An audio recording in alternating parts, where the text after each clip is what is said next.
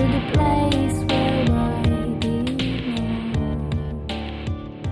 Welcome back, everyone. I'm Tony Brown, and you're listening to Firearms Cafe, the show where we discuss the philosophies of responsible firearms ownership, as well as the relevant issues and challenges that we face in the current gun culture.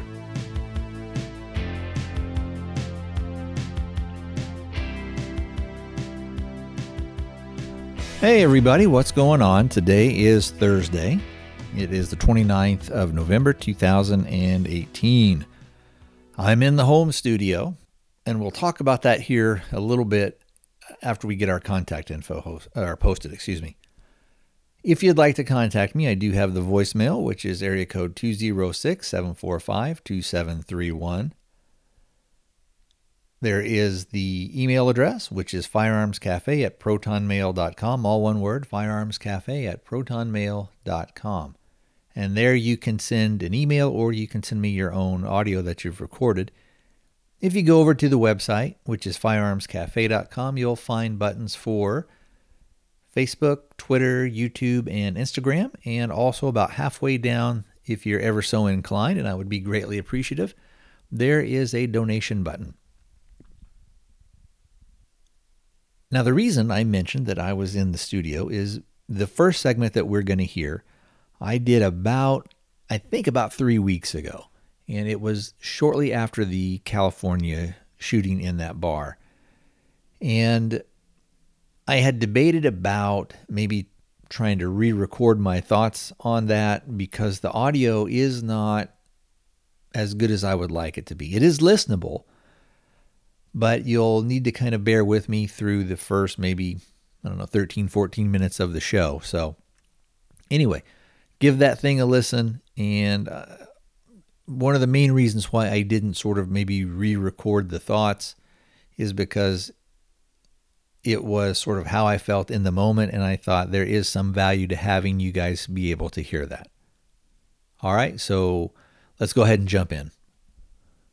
Let's talk a little bit about the shooting that occurred in California. The anti-gun people and the super far left people are going to use this as an opportunity to further gun control. They're going to use it as an opportunity to push a certain agenda. And we're going to hear a lot of the same arguments. That is because of stuff like this, because of the amount of rounds that were expended. And I heard it was around 30-something. And that the guy had a extended capacity magazine and I think it was the 45 caliber Glock that he was using. Of course, in California, I think you are limited to 10 rounds. I don't know if they have a deal where you can be grandfathered in, so that if you had possession of a magazine that held more than 10 rounds prior to their ban being enacted, I don't know if that again would be grandfathered in or not. But anyway, regardless of that, we will hear certain people that say, well, this is why you shouldn't have the higher capacity magazines. But the reality is, even if it was down to a 5-round magazine, you can reload so quickly that the point is basically moot. So in a chaotic situation like that, where everything is super stressful and things are happening so fast, the ability for the guy to reload, even if it just took him 1 second, maybe 2 at the most, probably most people aren't going to be able to react and get to the guy fast enough if they were going to try and rush him or do whatever. I'm sure that probably nobody in that bar was armed. But it's not just, a lot of times the people on the pro-gun side, on our side, will say, well, if there had just been 1 or 2 people in there that were armed, it could have been a different situation. But again, this stuff is, I I think a lot of times people, when you're talking about that, you're not in that situation. And you're not experiencing the chaos. You're not experiencing maybe some of the mental lagging behind that I think can be relatively natural. That sometimes it does take you a second or two to process what's going on, and then to be able to say, okay, this is what I need to do, that type of thing. So again, it comes down to, it has to be more than that. There was somebody there who had a gun and was able to engage the person. So you have to say, okay, well, there has to be, number one, somebody there with a firearm. Number two, they have to be willing to act. They have to actually be able to engage the person. And number three, and this is the most important one, they have to have the physical ability to do that. So again, I talked a little bit about that mental process, and sometimes you can kind of freeze up, and that's not a thing of, oh, somebody being brave or cowardly. It's a thing of, it's a human hardwired response that we have a lot of times, is to stop and assess, even if that takes just a millisecond for some. Maybe some people can process and go through that process fast, but most people don't just react. Most people, it's not saying that there aren't people out there when something happens that they would react immediately, but I think that most people, the average person, the way that our brains work, you have to sort of know what's going on before you can have a response, other than something maybe like a startle response. So again, you have to have somebody that can maybe overcome it quickly, maybe the response to freeze. Again, we're talking about thousands and thousands of years of evolution, that sometimes when you hear loud noises, when there's a threat, sometimes the thing is to freeze, stop moving, and look and see what's happening, and then react from there. Sometimes that startle response can be followed up by, for whatever reason, your brain processes it very, very quickly because you've sort of experienced it before, or it's kind of genetically hardwired into you to run immediately, or to act in a certain way. So again, we have to have somebody there that would have the tools to stop this person. Number two, to mentally have already, prior to this incident happening, or a incident happening, I guess I should say, I should make it this specific one. But prior to that, to a incident happening, you have sort of already made up your mind and kind of have run things in your head. If A happens, I will do B. If then, and that's an important part of decision making and having a plan, is the if then part. So if this happens, then I will do this. If then, because of what I did, this happens, I will do this. So it's a continuing chain of reactions to what can go wrong and what can go right for you.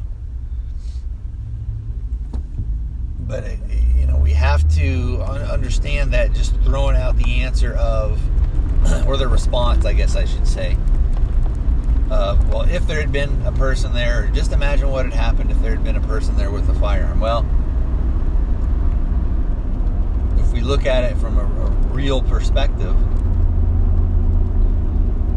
you would have to, number one, you would also have to say, well, hopefully that guy just didn't get shot and killed, he just, luck of the draw, his number was up.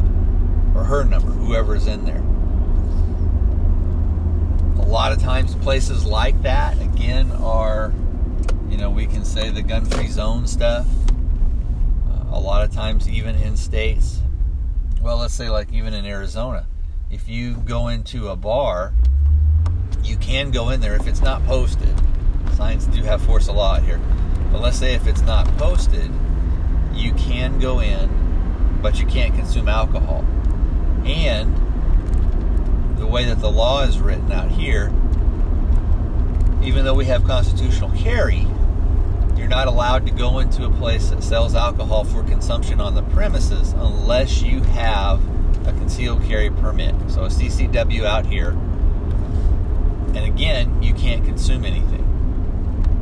How many people are going to do that? And it brings up the, so in a place like that, the odds of somebody else being armed in there are pretty low to start with. So, and then that's when we need to talk about things like, well, we would, you consider that a non-permissive environment. You consider that a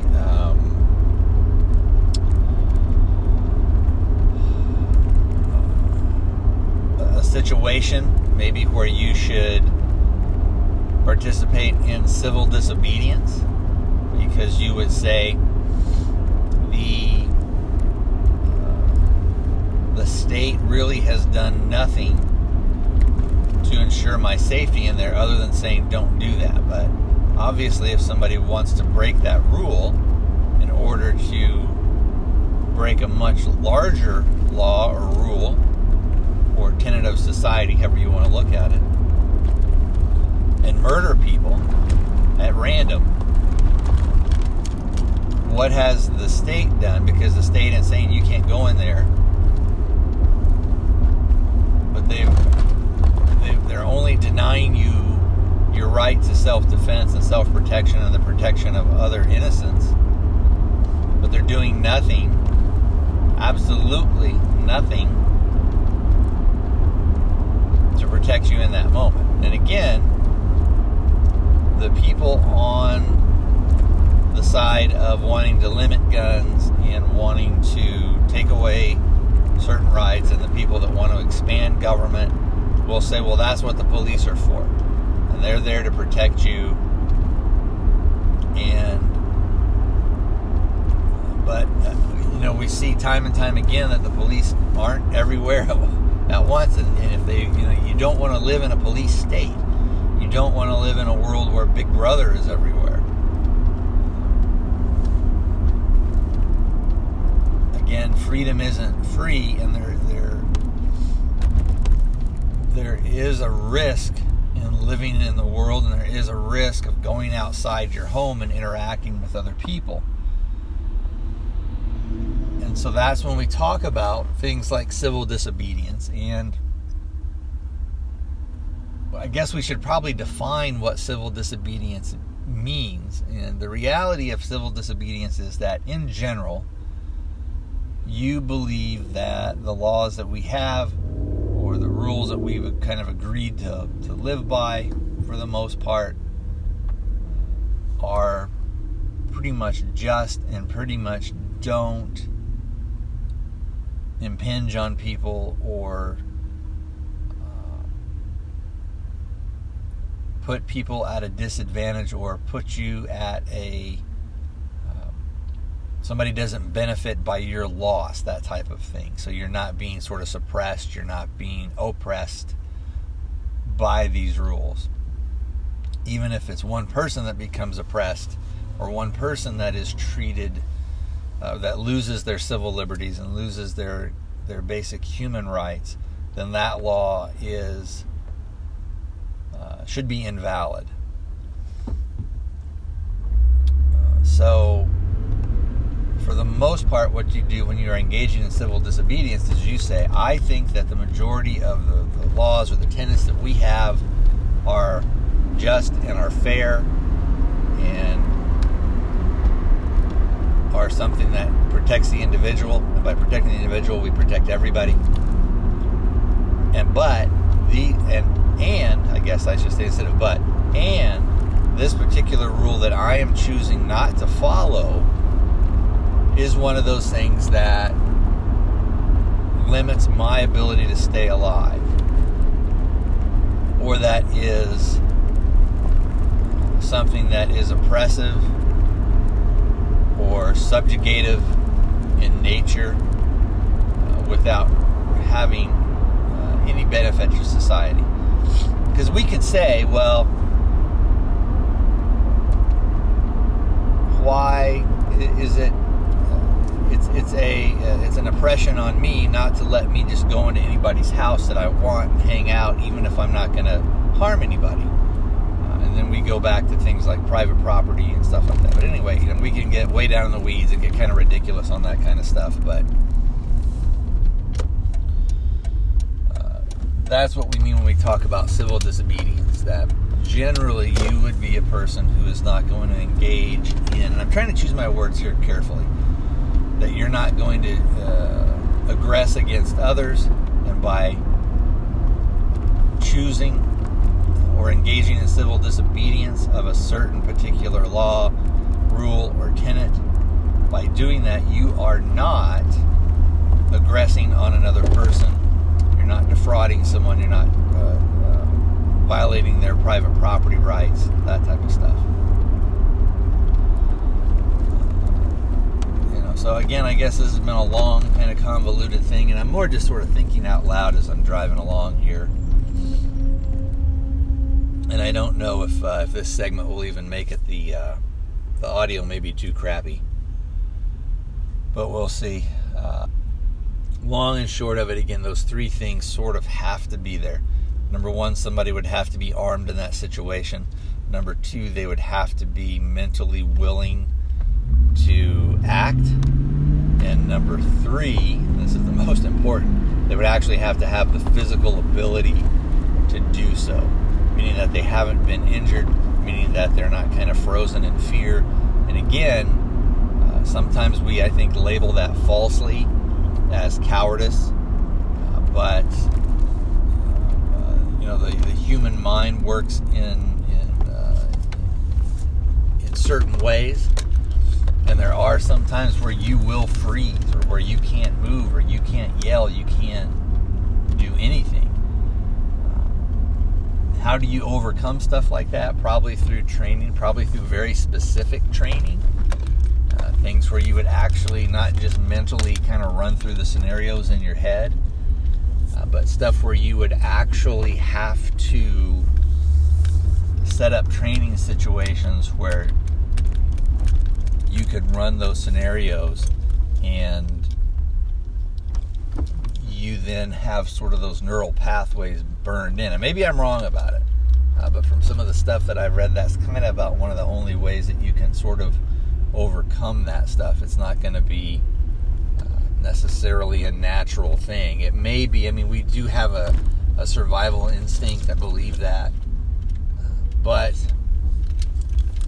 there are certain things sometimes where it takes a little bit of time for that to kick in. And for some people, I'm sure that it is a thing of that instinct kicks in quicker for some people than for other people. All right, this is going to be it for this segment. Hey everybody, you guys got time warped and back in the truck. I don't really remember what I was talking about. I haven't edited it yet, so hopefully I won't repeat myself. Now, on the last show, as opposed to the last segment that you heard just moments ago, I was talking about kind of what I thought was going to happen midterms and what would happen out here in Arizona, what was going to happen kind of overall in the country. And I kind of think that for the most part, as much as you can kind of predict some of this stuff, that I was right about what was going to happen in the Senate, that the Senate would stay in Republican hands, but that the House would definitely go into Democrat hands, that it was going to kind of turn over. And a lot of that I felt was going to have to do with, I guess I should say, with Trump backlash. Now, again, whether you like him, whether you hate him, maybe we should try and put some of that stuff aside and just kind of try and look at what actually happened. So, also, I was a little wrong with what happened out here in Arizona. Although I had thought, man, it is going to be a super close race. But let's talk a little bit about what does this sort of mean for us as far as overall stuff with these guys as far as the Democrats taking over the House. I think that we're going to see a lot of anti-gun stuff come through. I don't know, or I guess I shouldn't say come through. I guess what I should say is that we're going to see a lot of anti-gun bills presented. I think that what's going to happen is they are going to think that they have a quote-unquote mandate, which I don't really think that they do. I think that is just sort of one of those kind of natural things in the cycle of politics. And I think they're going to overplay their hand a little bit with gun control. It used to be they kind of hid in the shadows with it. They kept it kind of on the down low. But now they are pushing that out to the front. Or, maybe I should say the most vocal and the most recognizable of the Democrats, their leadership, all that type of stuff, one of the people that seem to get a lot of airtime, they are going to push for gun control. It also seems that the more vocal you are in being in favor of gun control, it seems that the more press that you're going to get.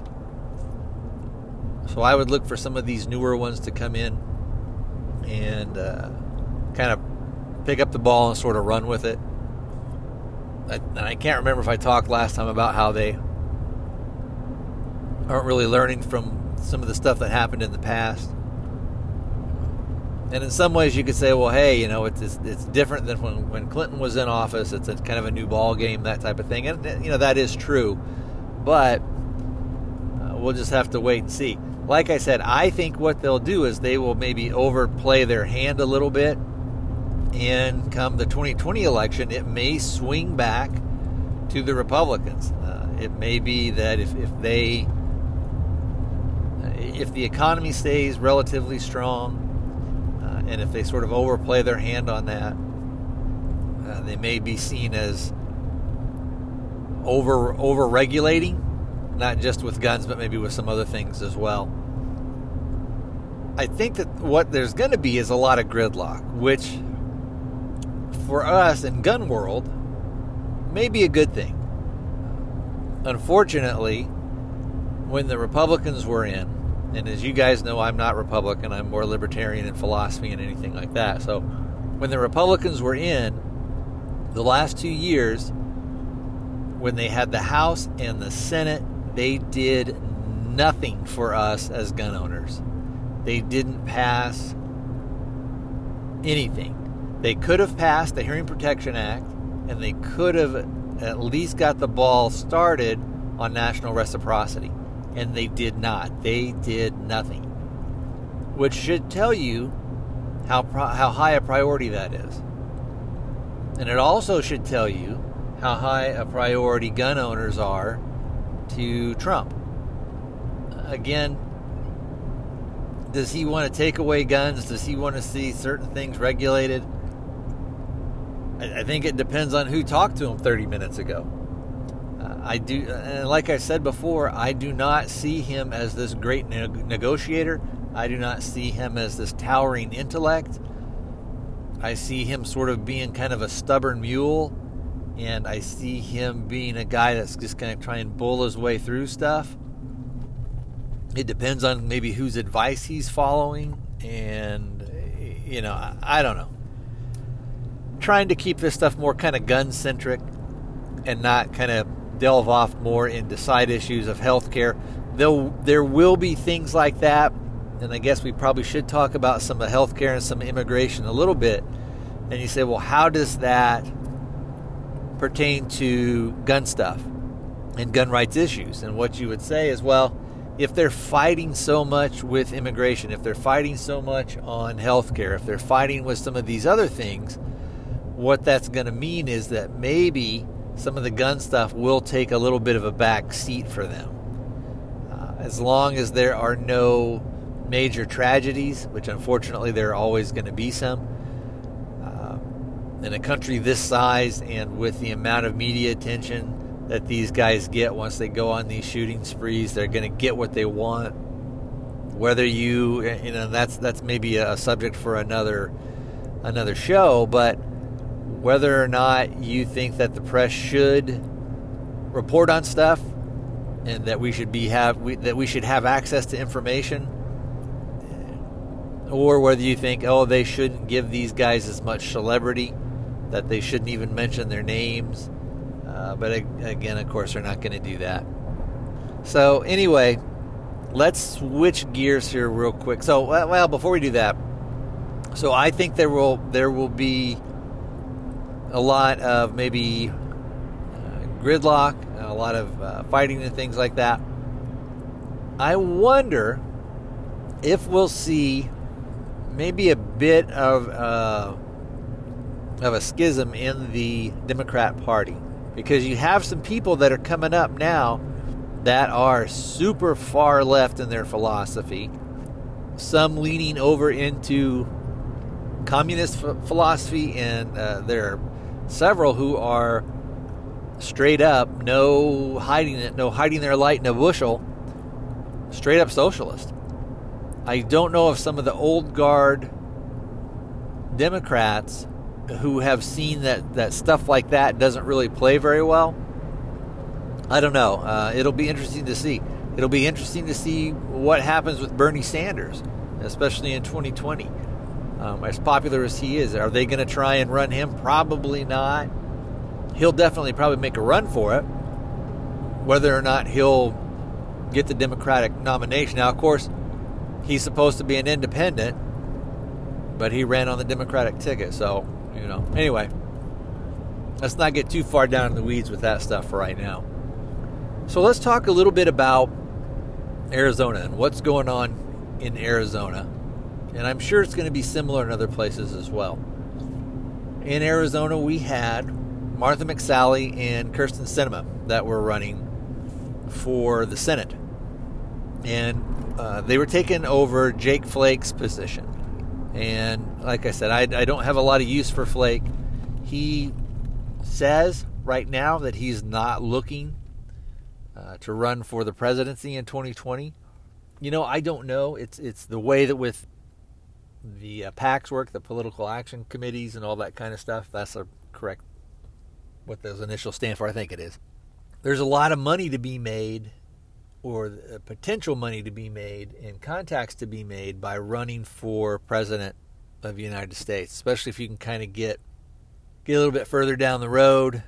You get your name out there. Maybe you then switch over to a lobbyist. Maybe he comes back here in Arizona and tries to run for governor. Maybe he, comes in and wants to get in the House. I don't know. He is not very popular out here. And one of the big things was with him is why he left his seat is that he figured he was up for re-election. The writing was sort of on the wall for him that you're not going to get re-elected. And so what he did is and again, let's just kind of stick to the facts and not get bogged down into the emotion of whether you like Trump or hate Trump. He was one of those never Trump guys. And especially when he learned that should I say learned? I don't know. Yeah, I guess we'll go with that. Once he sort of learned about the writing on the wall and that his chances for re-election would be slim to none, he started doing all this stuff where he was kind of painting himself as a martyr. And he was also trying to then also be, with his remaining time in the Senate, being this moderate guy, this guy who is willing to reach across the aisle and have common sense and do all this other stuff. And the reason I bring some of this stuff up about the moderation type thing is if we look at the type of campaigns that Martha McSally, and Kyrsten Sinema ran. Sinema ran as a moderate, very, very moderate, if anything, just very left of center type candidate. Well, I'm going to be willing to work with Democrats. I'm going to be willing to, because that's our party, but I'm also going to be willing to reach across the aisle for Republicans. And if my Democratic Party is doing stuff that's not good for Arizona, well, then I'm not going to go along with it. Which is about as big a load of crap as ever has been spoken. She will fall into the party line. Years ago, she was seen as sort of too left for Arizona. However, once she goes up into Washington, look for her to go bananas. Now, right now, there is a guy named Jon Kyl, who was a former senator, and he has taken over, John McCain's place when his spot came open due to his death. And our governor appointed him to go up in there. So, from an Arizona standpoint, we have a Democrat and we have a Republican in there. Our current governor is a Republican governor. And what he may do, although some people would, there'd be a lot of hue and cry about this, but what he may do is he may appoint, if Kyle is just in there temporarily, and he will probably appoint the next person to go in and fill out the rest of McCain's term. I could be wrong, I think that Kyle may be only going up until this year or something like that. I don't know. I thought McCain's term went till 2020, so I don't know if Kyle is saying that, I'll step in, but you need to appoint somebody else come 2019, because I'm not going to do it. Who knows? He may, ride out the rest of this thing. Kyle was decent on guns. Basically, what's going to happen in the Senate is, from Arizona, we're going to be, as far as, if we're looking at the color code, Arizona is going to be more of a purple state because you're going to have red and blue. Kyrsten Sinema is never, ever, ever, and I will say it again, never, ever, ever going to vote for anything that is pro-gun. Somebody like Kyle, probably just along party politic lines, will probably almost always vote the opposite of her. And also, it depends on who our current governor, Doug Ducey, who he appoints. Now, he can appoint basically whoever he wants. So he could, in theory, say, well, there's a couple of schools of thought out here. Depending on if, and I don't know yet, but whether or not the race for lieutenant governor has been decided yet. There is one theory that said that what Ducey may do is, if we have a Republican lieutenant governor, what he may do is appoint himself, which he could do. He may appoint himself to the Senate, and then the lieutenant governor would take over, which would be a Republican. I don't know that he's going to do that. I think that was just one of those theories that was floated out there. Ducey's generally okay on guns. He's, he's typical Republican, is about all I can say on that type of stuff.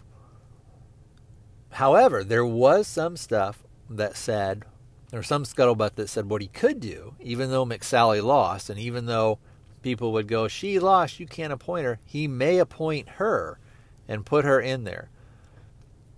Again, her term would be up in 2020. However, at that point, she would have had 2 full years in the Senate and would probably be able to win election. I almost said re-election, but she would be able to maintain her position there just because she would be an incumbent. And I think she would run her campaign much differently. One of the reasons I think that she didn't win is because McSally really tied herself to Trump.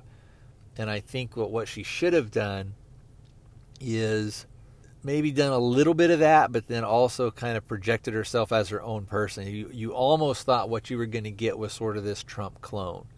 Now, some people also say, well, also what they should have done is had Trump come out here a couple more times and done some rallies for, because I guess in theory where he went, the people I think did better, or maybe for the most part won. I don't know if that was in all cases. However, it can be one of those things that correlation is not causation. So we'll see on that. But I do think that McSally really kind of came off as like a Trump clone.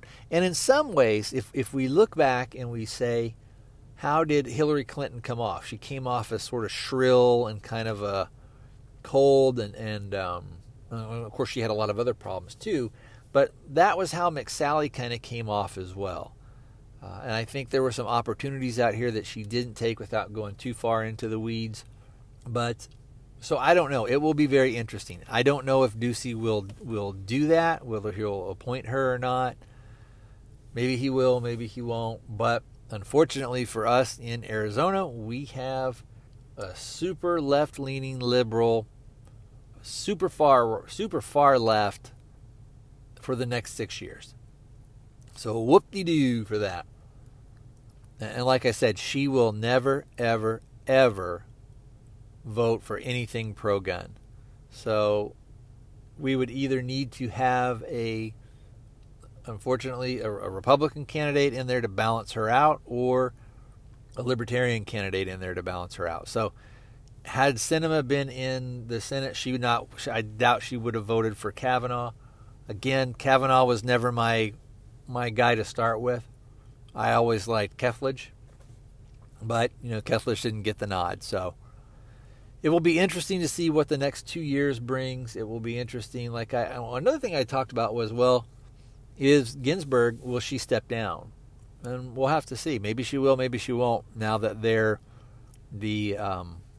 Democrats are going to control the House, of course, stuff has to go through the Senate. But through that nomination process, are they going to fight stuff tooth and nail so much that now that they have a little bit of power, they'll be able to get somebody who is, of course, they want somebody who's going to be left of center, but maybe they could get somebody who is going to be more moderate from their standpoint, which would mean generally more left, but occasionally goes right.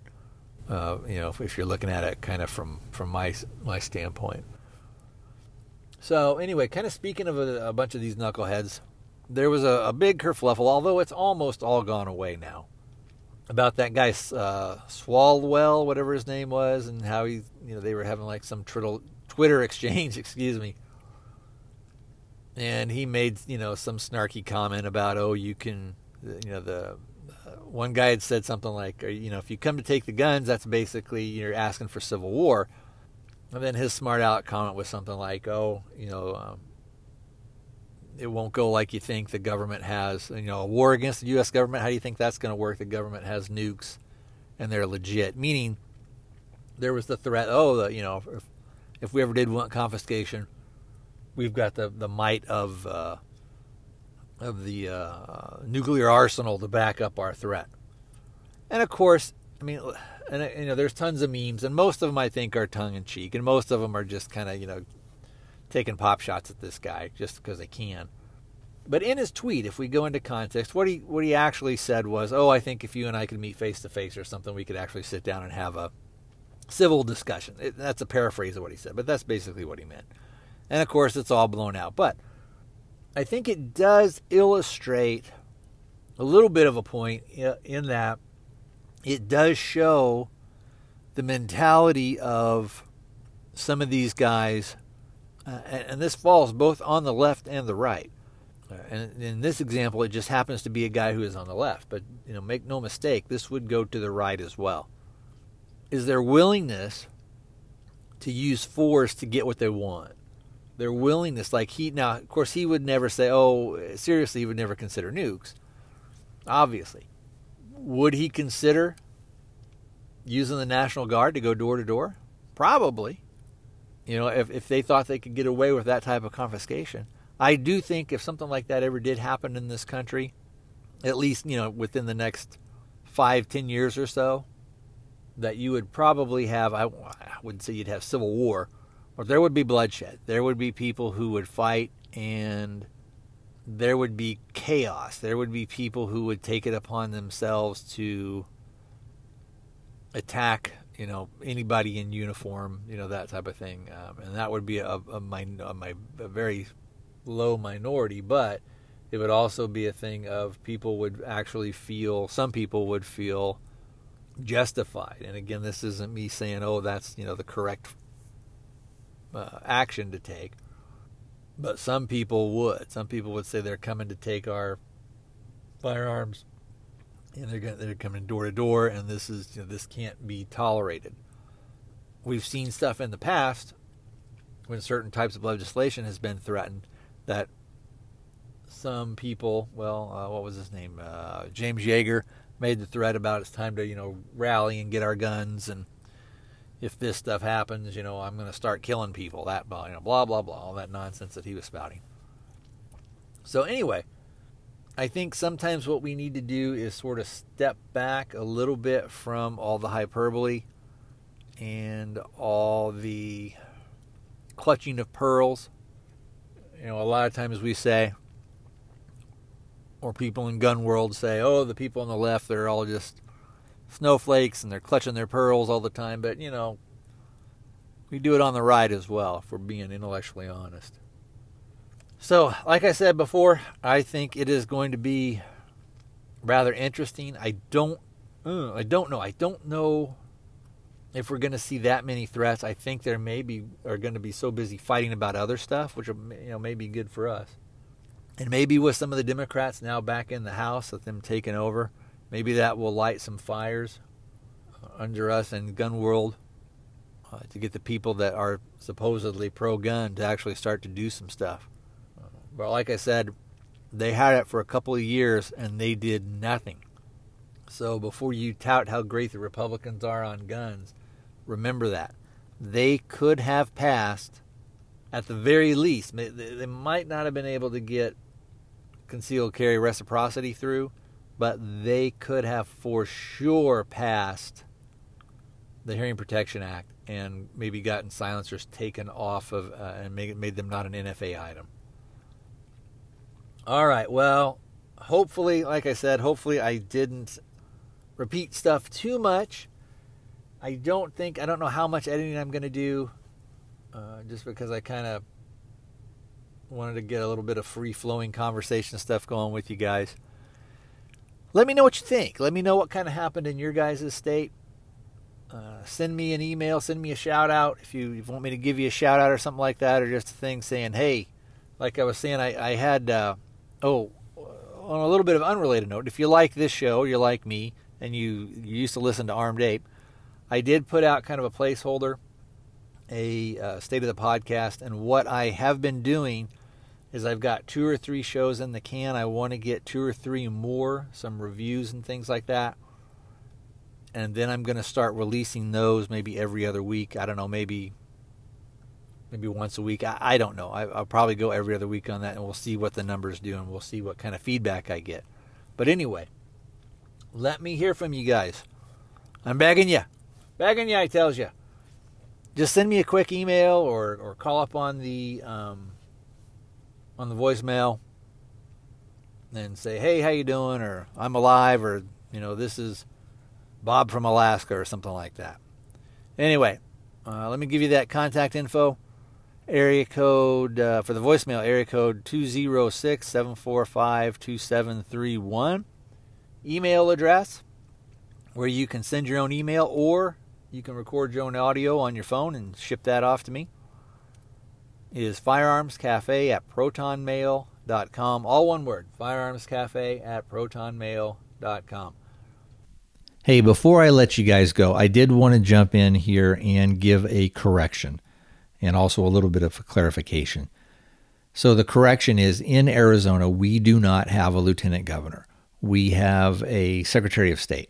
And the way that works is they are not appointed by the governor that's in power for the most part. There is an election for that position. And what had happened in the state here recently is There was a Republican, a female named Michelle Reagan or Reagan. I can't remember how you pronounce her last name. She had been appointed. When the elections rolled around, there was a guy, Steve Gaynor. He beat her in the Republican primary. His person he was running against was a lady named Katie Hobbs. Of course, she's a Democrat. And at the time of the segment, we did not know 100% who had actually won the position of Secretary of State. It turns out that Katie Hobbs won by a narrow margin, but she still won. And I think it was roughly, around like 20,000 votes different or something like that, which, is a pretty close margin when you've got about 1 million or so votes that have been cast. Anyway, I say that part to let you guys know that I do not think one of the rumors that I talked about, that Ducey may appoint himself to the Senate to take over McCain's position. I don't think that that's going to happen because he doesn't want to give control of the governorship to the opposite party, because Doug Ducey is a Republican. So anyway, just wanted to kind of clear the air up on that. So knowing that now, what does that mean for us out here, at least in Arizona, as far as gun rights and things like that? What type of legislation is going to be passed or what stuff is going to be pushed forward? And generally out here, the state legislature, where a lot of the laws are going to come through, is generally a Republican majority, which for the most part means that at least anti-gun stuff is not going to get pushed through. We have a pretty good organization in Arizona Citizens Defense League, and they kind of work with our representatives out here in trying to get more pro-gun legislation passed, or at the very least, maybe some negative restrictions on our gun rights out here lessened. As far as the future holds, again, I don't think we're going to see a whole lot of anti-gun stuff passed, but what we will see, I think, is that we're going to maybe have to do a little bit of fighting to maybe get some of the pro-gun stuff pushed through, or again, like I was saying before, maybe some of those restrictions kind of lifted off of us. As far as in the Senate, since I don't know who is ultimately going to take McCain's spot, whether Kyle will ride that out, whether or not Ducey will appoint somebody or possibly appoint Martha McSally, who knows? But like I was saying before, in the Senate, it will basically be kind of a gridlock thing where they, I'm sure, will vote against each other. Again, for the most part, probably not too much of a bad thing. However, as far as getting pro-gun stuff passed through the Senate, it is kind of a bummer because it would be one less vote that would, in all likelihood, go for a pro-gun stuff. Again, like I said before, in the segment that you had just heard, the Republicans had the House, had the Senate, had the White House, didn't do anything for us. They did nothing. Anyway, did want to let you guys know kind of the results of what happened. Some people are going to care about it, some people not. And like I had said before, what's going on in your state, go ahead and let me know. All right, guys, I will talk to you next time.